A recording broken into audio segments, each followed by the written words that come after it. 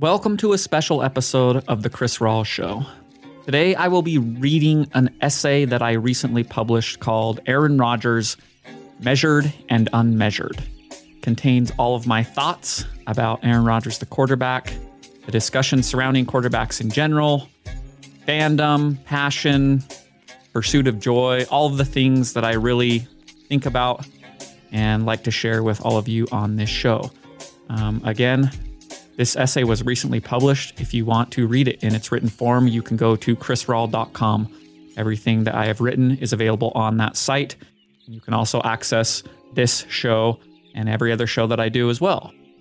Reminder, if you are listening to this, please, if you haven't already, subscribe to the show. Make sure it is downloaded every time it comes out. And if you can, leave a 5-star rating and review, share it with a friend, all the good things. Additionally, last thing, if you want to connect with me in any way, if you have thoughts, feedback, any of the good stuff, you can email me at chris@ceo.com. And now, here it is. Aaron Rodgers, Measured and Unmeasured. I grew up in a strict religious household, and boy, did we have rules. Most were small and easy to abide by. I'd pray before meals, wear iron slacks on Sundays, and punch my crotch every time I thought about the opposite sex. Of all the rules, 2 weighed heavy upon my immortal soul. 1, do not touch yourself. And 2, do not watch TV on Sundays. I knew my ability to follow these 2 rules would determine my eternal fate. And I'm ashamed to admit the second I hit puberty, Satan opened his arms and I gave him one hell of an embrace. Now, I could entertain a world void of self-pleasure. Remember the crotch punching? But I could not survive Sundays without my beloved Green Bay Packers and quarterback Brett Favre. Especially not in 1997, as Green Bay was winning the Super Bowl and Favre was dashing around the Superdome like a deep-fried lunatic.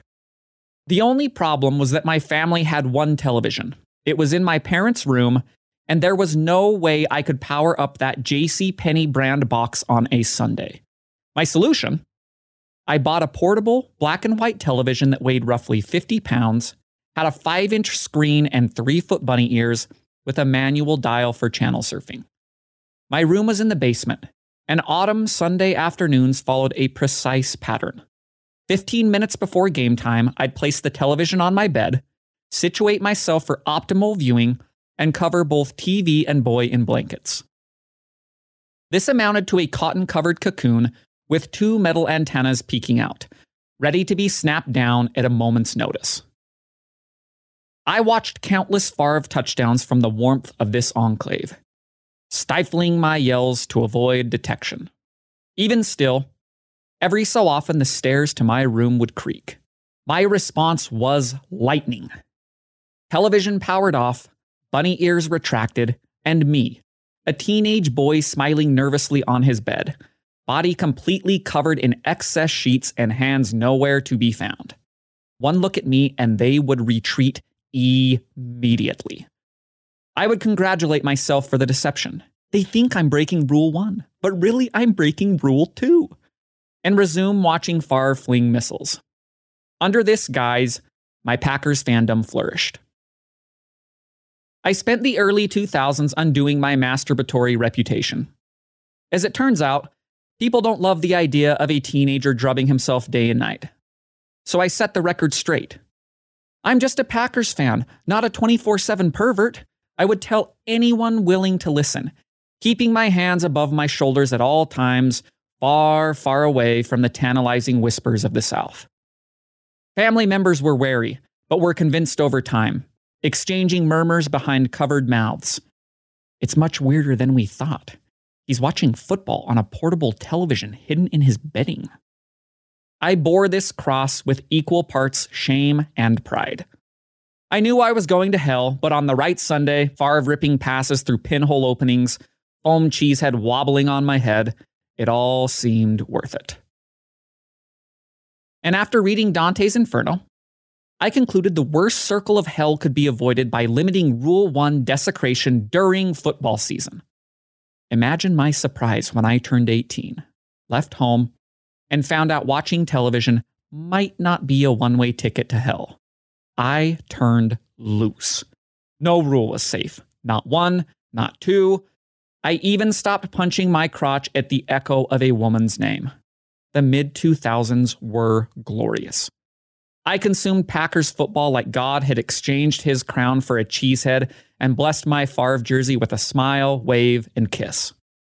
For roughly 15 years, from 1992 to 2007, no quarterback started a Packers game except Favre. And from a changing list of places, childhood home, college dorm room, small apartment, I watched every pass I could. In 2008, I was met with betrayal. Favre left Green Bay for New York. The nasty split fractured the Packers fan base in two. I was heartbroken and irate, and vowed to throw the full weight of my passion into defending Green Bay's new starting quarterback, a third-year pro from Cal who plunged on draft day after being stamped as arrogant. In the brief span of one offseason, Aaron Rodgers became my guy. In his first season as starter, the Packers went 6-10. I wasn't worried. There was ample playmaking scattered throughout the losses, strong indicators of a tantalizing future. 2009, the light bulb flicked on. Rodgers threw for over 4,400 yards, 8.2 yards per attempt, 30 touchdowns, and 7 interceptions as the Packers improved to 11-5 and secured a wildcard spot. Even a tragic overtime playoff loss to Arizona was a momentary blip on my emotional radar. The throws, my God, the throws. Popped like a pig was trapped inside the pigskin and thrashing back to life. The arm talent was inconceivable. Whereas other quarterbacks at the time, Manning, Brady, Breeze, were building legends on surgical precision, Rodgers performed open heart surgery with a stick of dynamite. I moved into a house near the campus of Utah Valley University in 2010 and made my final whimpering push towards a bachelor's degree. I graduated with no money and a Taco Bell tab I couldn't pay. Worst of all, living with my roommate's dog was quickly becoming untenable. I have no love for pets, but even in the barren wasteland of my heart, this dog carved out a dark niche. It was a real piece of shit. It would jump on kitchen counters in fits of carnal rage, bark from sunup to sundown, cover every square inch of furniture in matted black hair, piss on the floor, and plane it like some sort of twisted splash pad freak, and on the rare occasion it felt compelled to showcase the true extent of its powers, paint the walls with diarrhea. I must say this again, because the experience still weighs on me.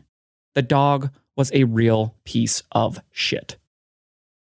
If you believe in the balanced nature of the universe, my 2010 would solidify that belief. My personal life was covered in dog doo-doo, but my deep passion, the Packers and Aaron Rodgers, was anything but. Green Bay weathered injury and adversity to squeak into the playoffs. Rodgers torching the Giants to a crisp in a must-win Week 16 game, the defense suffocating Chicago in Week 17, diarrhea dog barking in the background as I jumped and shouted with joy. Rodgers and the Packers survived the following week in a wildcard victory over Philly and Mike Vick, and this is where I will officially stop making dog jokes. To choose the finest performance of Aaron Rodgers' career is to choose a favorite child. Though gun to my head, the divisional round versus the number 1 seed Atlanta Falcons is my pick. It was not a coming out party in the traditional sense, rather a moment of awakening.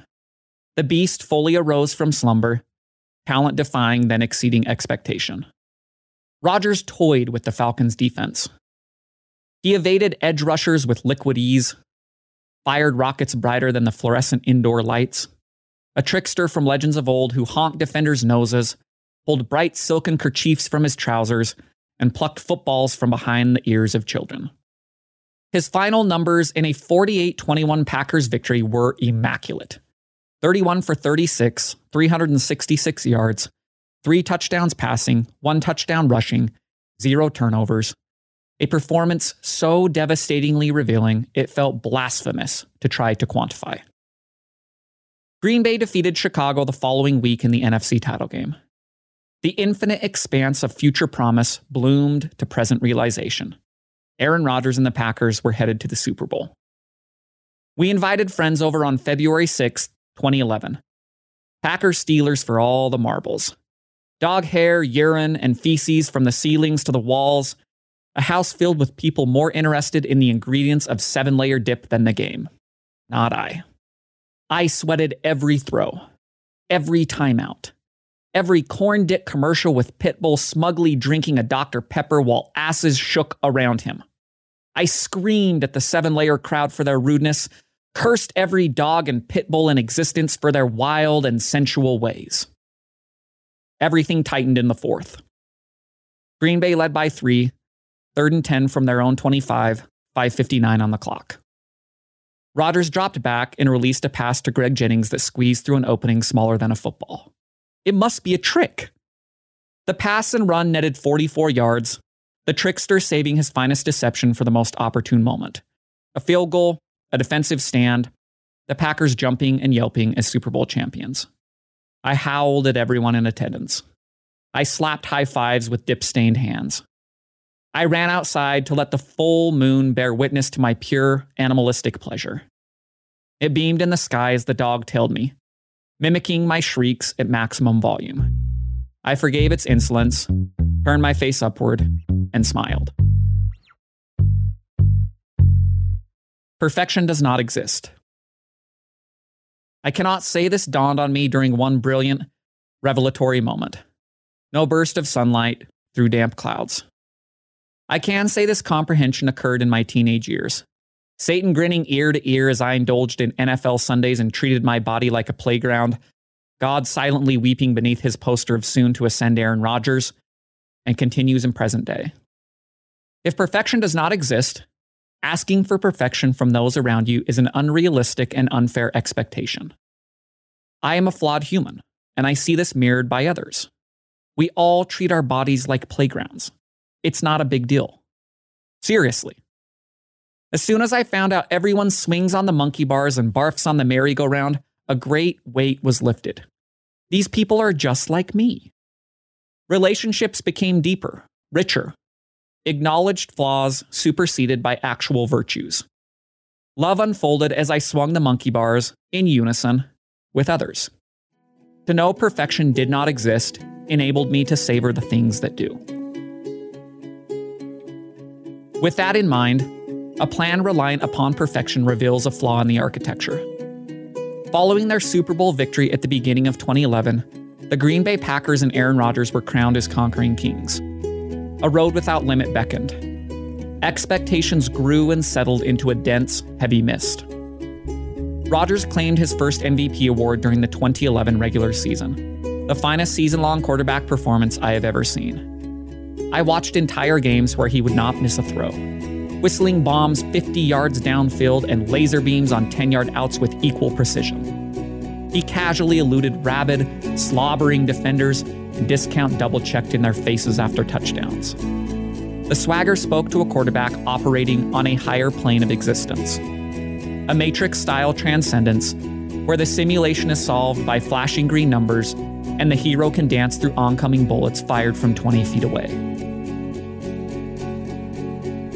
If you pause time entering the playoffs in January 2012, Green Bay 15-1 and the number 1 seed in the NFC, Rodgers the pulsating heart, I would have waxed poetic on the dangling lure of possibility.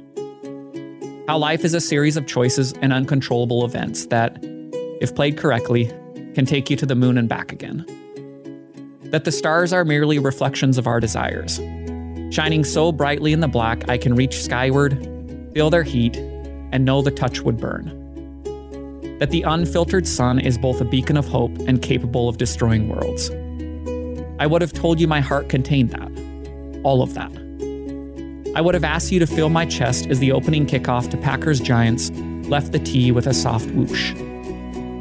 I would have guided your hand over the soft green cloth of my shirt, showed you how to trace the quickening beat of a vital organ that represents so much more than simple distribution of blood.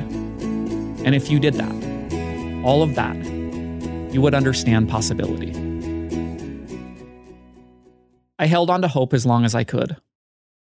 Even as Eli Manning completed a Hail Mary to Hakeem Nicks on the final play of the first half to put the Giants up 10. Even as the Packers fell down by 17 in the fourth after a Mario Manningham touchdown. I kept waiting for Rodgers to tear off his jersey like the Incredible Hulk and throw passes that pierced holes through the chests of defenders. It never happened.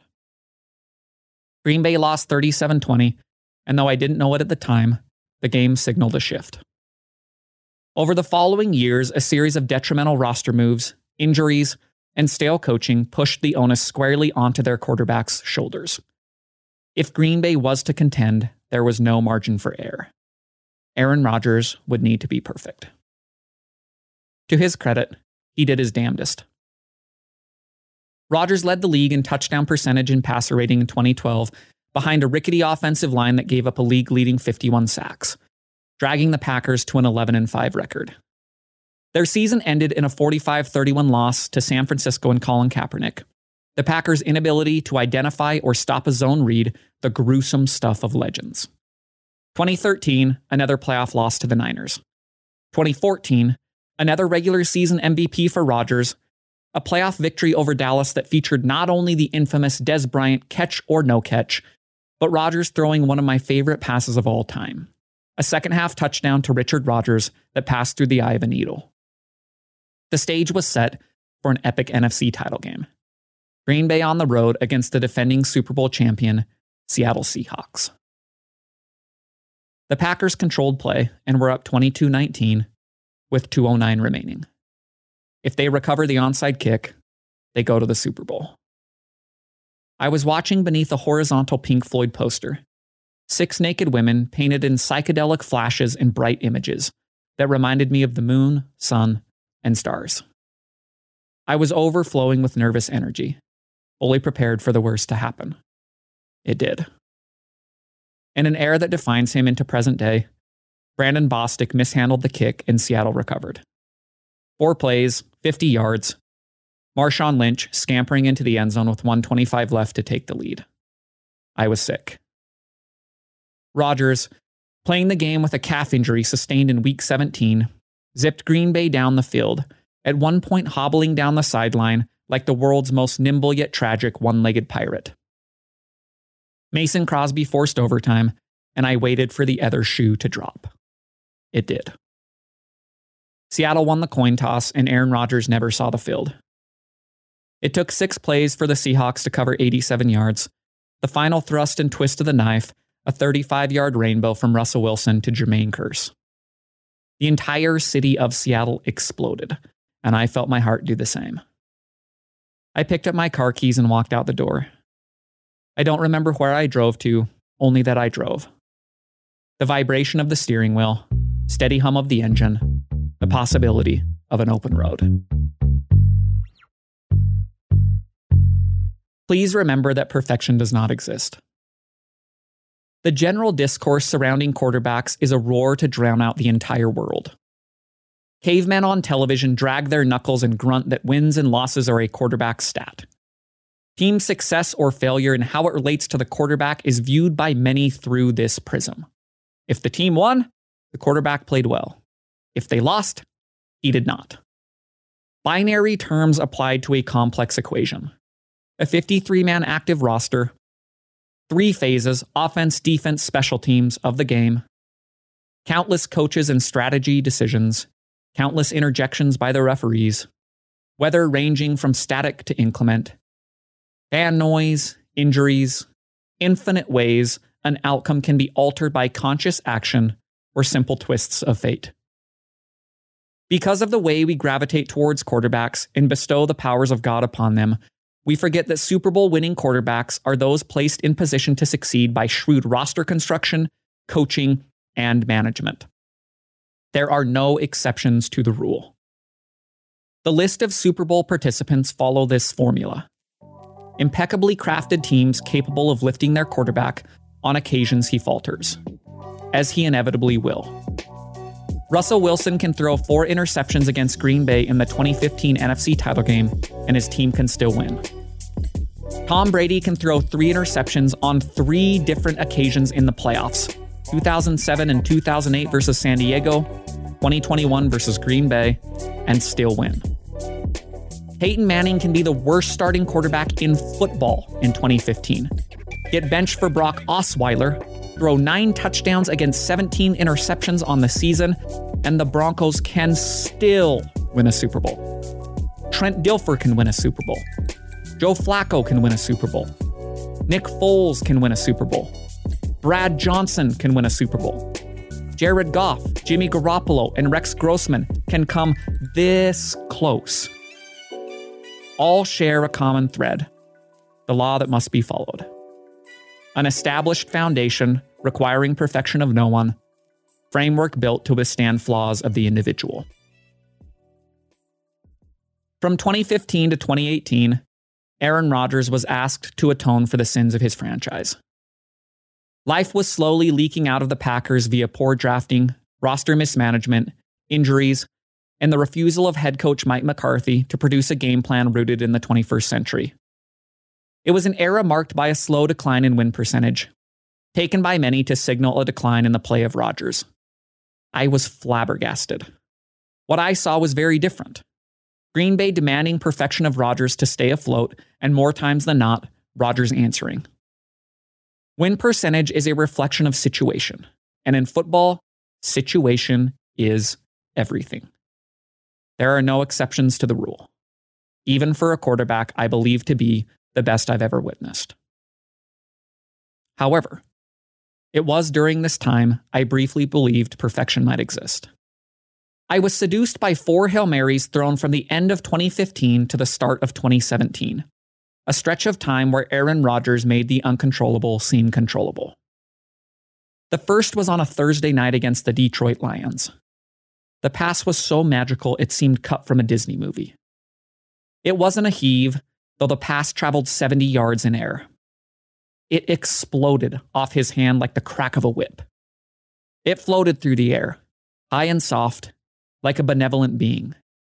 I swear to you, I thought the football was going to burst into a dove. It didn't. Instead, nestling into the hands of Richard Rodgers for a game-winning touchdown. A month and a half later, Aaron Rodgers did the same thing against Arizona. Twice. He took a play that maybe happens once in a career and did it multiple times in the same game. A playoff game. And then did it a year later in another playoff game against the Giants. All the miracles in the Bible cannot hold a candle to this. I mean, feeding a bunch of people with 5 loaves of bread is just being a good baker. If the bread is dense and rich in nutrients, everybody gets a tiny chunk and leaves with a belly filled. Completing 4 Hail Marys in 13 months is the true miracle. I'm going to petition Random House about adding an extra book to the Bible, because I think there's a pretty good case to be made here. Book of Aaron, chapter 1, verse 1. And on the 3rd day of December, for the first of 4 times, Aaron controlled the uncontrollable. Also, don't kill, or sleep with others' wives, or lie. Just use common sense here, so we can talk about these Hail Marys. Despite the boost of celestial miracles, Green Bay continued falling short. Playoff losses to the Cardinals and Falcons and a broken collarbone for Rodgers paved the way for 2 years of missing the playoffs entirely. Finally, after years of pleading, the Packers fired Mike McCarthy and banished him to an out-of-state Burger King. They hired an unknown coach with near-perfect hair and charged Matt LaFleur with creating a situation where perfection is demanded of no one, where even a miracle-working quarterback can periodically whiff on his bread-making or dove conjuring and still find success. Through 2 years and change, the hire has been a home run. Back-to-back 13-3 seasons and NFC title game appearances for the Packers. Rodgers resurrected into his previous MVP form. This year, Green Bay sits on the short list of Super Bowl contenders. It does not mean they will win, and in all likelihood they will not.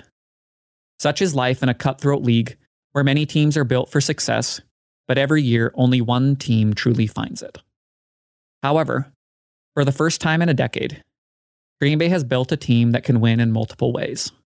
Scheme, rushing, defense, ways that are not solely reliant on Aaron Rodgers being the Alpha and Omega, absolver of sins, the worker of miracles, who for brief moments has caused me to ponder the divine. The end does not define the journey, whether a moment, a game, a season, or a career. January 16th, 2016, Las Vegas, Nevada. The sun crested the eastern horizon as the moon leaked into the sky. The day was destined for perfection. 3 friends and myself, 36 holes of golf at Reflection Bay, a primetime playoff game between Packers and Cardinals. We stepped onto the first tee as white mist lifted to reveal green pines, rays of pale yellow light bouncing off glassy water and returning to outer space. I breathed in the following 8 hours of golf as I did the air itself. Required sustenance to keep the heart beating and blood flowing, an involuntary reaction my body knew I needed to survive. 1 breath. A downhill par 3, Lake Las Vegas glittering on all sides. A golf ball compressed by iron in a sound so pure, it did not disturb nature's silence, but instead became a part of it. Another breath. The sun high overhead, radiant and warm. My full concentration on the natural contours of the green. Running my hand over minuscule blades of grass that yearn only for light, water, and air. And another breath. The par 5 18th, our 36th hole of the day. A swelling in my heart as I watched the final putt tip into the hole and disappear. A soft reverberation of the ancient belief from the earth we came and to the earth we return. That was perfect, I remarked, as we zipped to the casino, placed our bets, ordered drinks, settled amongst dense cigar smoke and whirring slot machines as Aaron Rodgers appeared on the gigantic sportsbook screen. Green Bay was a 7-point underdog, decimated by injuries. I knew they had a vastly inferior team. And yet, despite my best instincts, despite the inner turmoil gripping every fan as unsuccessful seasons thread together and become a lifetime, I knew number 12 under center grants certain things. Hope. Belief. Possibility. The combination of smoke and screaming eliminated my voice in 1 quarter. The casino swelled with patrons and noise. A cocktail glass shattered and no one turned their head. On stage, Rodgers was the puppet master. He danced. He flowed. He dictated the rhythm of the game so vividly, I could feel the attached strings poked into players, coaches, myself, all leading back to him. The Packers were up going into the 4th. Arizona re-seized the lead, the clock making its unstoppable march towards 0, my hope waxing and waning like the moon. Green Bay trailed by 7, and I prepared for the inevitable. The first Hail Mary occurred on 4th and 20 from the Green Bay 4, 55 seconds remaining. Rodgers rolled left and unleashed a pass down the left sideline, high and powerful enough for me to imagine it disappearing into the stadium lights and never coming back. A worn traveler done with the chaos of this place and ready to explore a different planet. Instead, it fell into the hands of Jeff Janis 60 yards later. The voltic shock of life is seconds dwindled, a thrilling reminder that even for the right arm of Aaron Rodgers, what goes up must come down. The Packers had 1 play left from the Arizona 41. I'd seen this story a million times and I prepared for the demise. Rodgers dropped back, was pressured, contorted his body and fired as a defender ragdolled him to the ground. Puppeteer reduced to puppet. The clock struck 0. I held my breath. The shutter reel of my mind was clicking as the ball floated upwards. I wondered how it feels to move through the atmosphere with such grace. What it feels like, even for 1 second, to be the object of everyone's desire. I wondered if the arc of travel feels like perfection or deflates with expectation. I wondered what happens when the pinnacle is reached and you are forced to return home. The ball falls. My eyes traced the descent as Jeff Janis again rose to meet it, sandwiched between 2 defenders, a welcome home committee for the one who dared travel to space. He plucked the ball and hugged it to his chest as I exploded. The casino exploded. The stadium exploded. Chris Collinsworth, announcing the game on television, exploded. That may be one of the great throws ever made, moving to his left, falling away, and launching a perfect throw. I wanted to pause the moment and encase it in liquid amber. I wanted to hand it over with reverence, my granite proof of unmeasurable depths, to those cold scientists who believe laws govern all things, that there are no exceptions. But I could not. The moment was ending even as it began, and the scientists were right. What goes up must come down. The Packers lost the overtime coin toss, and Aaron Rodgers never saw the field. It took Arizona 3 plays to cover 80 yards, Larry Fitzgerald delivering the death blow. It is stunning how quickly ecstasy can be replaced by devastation. I opened my phone and looked at his final line. 24 for 44, 261 yards, 2 touchdowns, 1 interception. Jeff Janis, Jared Abbrederis, Richard Rodgers, John Kuhn, James Starks, and Eddie Lacy, the only Packers pass catchers. I wished there was a way to properly convey the infinite distance between measurable and not. I wished to gather the world at my feet and show them how a game with such an unexceptional box score that ended in shattering defeat could offer such a clear window into the stunning career of Aaron Rodgers. How he was asked to move heaven and earth for his team to make the playoffs, then asked to do more upon arrival. How, contrary to the science of logic, an outcome could be measured as a loss and still evoke the awe of possibility. The odds against us are endless. Our chances of being alive together, statistically non-existent. Still, we have made it. Alive in a time where rationalists in square hats and hatless Jehovah's Witnesses agree it is almost over. Liesl Mueller. There is beauty in the stories no one sees. Not all statistics are created equal. I say this as a man with a deep, abiding love for numbers, balanced with understanding there are things that cannot be measured. A 7-yard pass on 4th and 5 compared to a 7-yard pass on 3rd and 20. 2 identical numbers, 2 vastly different meanings. The rise of modeling and analytics has ushered in a greater understanding of numerical value. The ability to measure performance, DVOA, EPA, QBR, in a manner that better contextualizes situations, separating one 7-yard gain from the next. And yet, inevitably, we arrive at that which cannot be measured. I could select a variety of hard statistics that represent the career of Aaron Rodgers. 9 Pro Bowls, 4 All-Pro teams, 3 regular season MVPs, 1 Super Bowl MVP, over 53,000 career passing yards, completed at a 65% clip, over 3,300 career rushing yards and 33 touchdowns, a career passer rating 104.0 that my childhood self would describe as masturbatory, a career touchdown to interception ratio 429 to 92 that my adult self would describe as the same.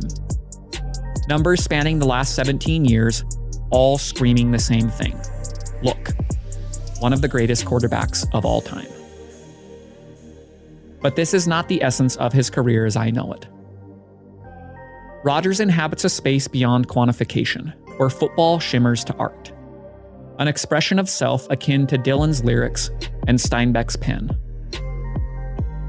The flick of a wrist, measured as 20 yards on the stat sheet, but the story extends beyond.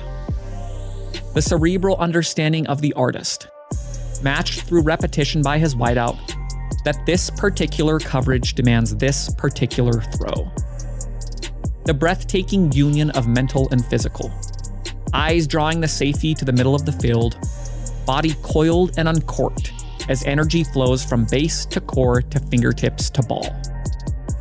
A throw that emits sound. white laces spinning in symmetrical revolutions, the unwavering brown nose of the football boring through wind and rain and noise. Crowd volume rising. Distant static crackling into full-throated roars. Touchdowns signaled by stoic men in striped shirts of black and white, by a jubilant sideline of coaches and players in green and gold. And me at home atop the electric current, watching everything unfold on a television manufactured on the opposite side of the world, depicting a game happening on the opposite side of the country, mimicking the universal sign for touchdown in a number 12 jersey gifted to me by a woman I loved, arms lifted towards heaven in a gesture that in a different time and place could be interpreted as mercy. And still the story extends, past this play in this season, into the scope of almost 2 decades, the measured and unmeasured. The rise and set of the sun, one day passing to another, days to months, months to years, emotion exploding in brilliant chemical bursts and interpreted as love. Millions, no billions, of individual moments and memories captured as firing neurons in the brain. The friend who taught me to golf. The woman who scratched my back in the middle of night. The uncle who loaded a gun and discharged its contents against his own temple. The curl of a red leaf in autumn. The pebbled texture of an 8-iron grip. The warm air of summer nights, alive and breathing, and tightening screws in my chest. Fingernails digging into my skin. My scalp. Furrows scraped along my spine, noticeable only at the molecular level. The flick of a quarterback's wrist. The slow disintegration of all things. The interconnectedness of this. All this. Sprawled like a fine silken web. Statistically non-existent in a way that defies comprehension, but is known by all. Again, and again, and again.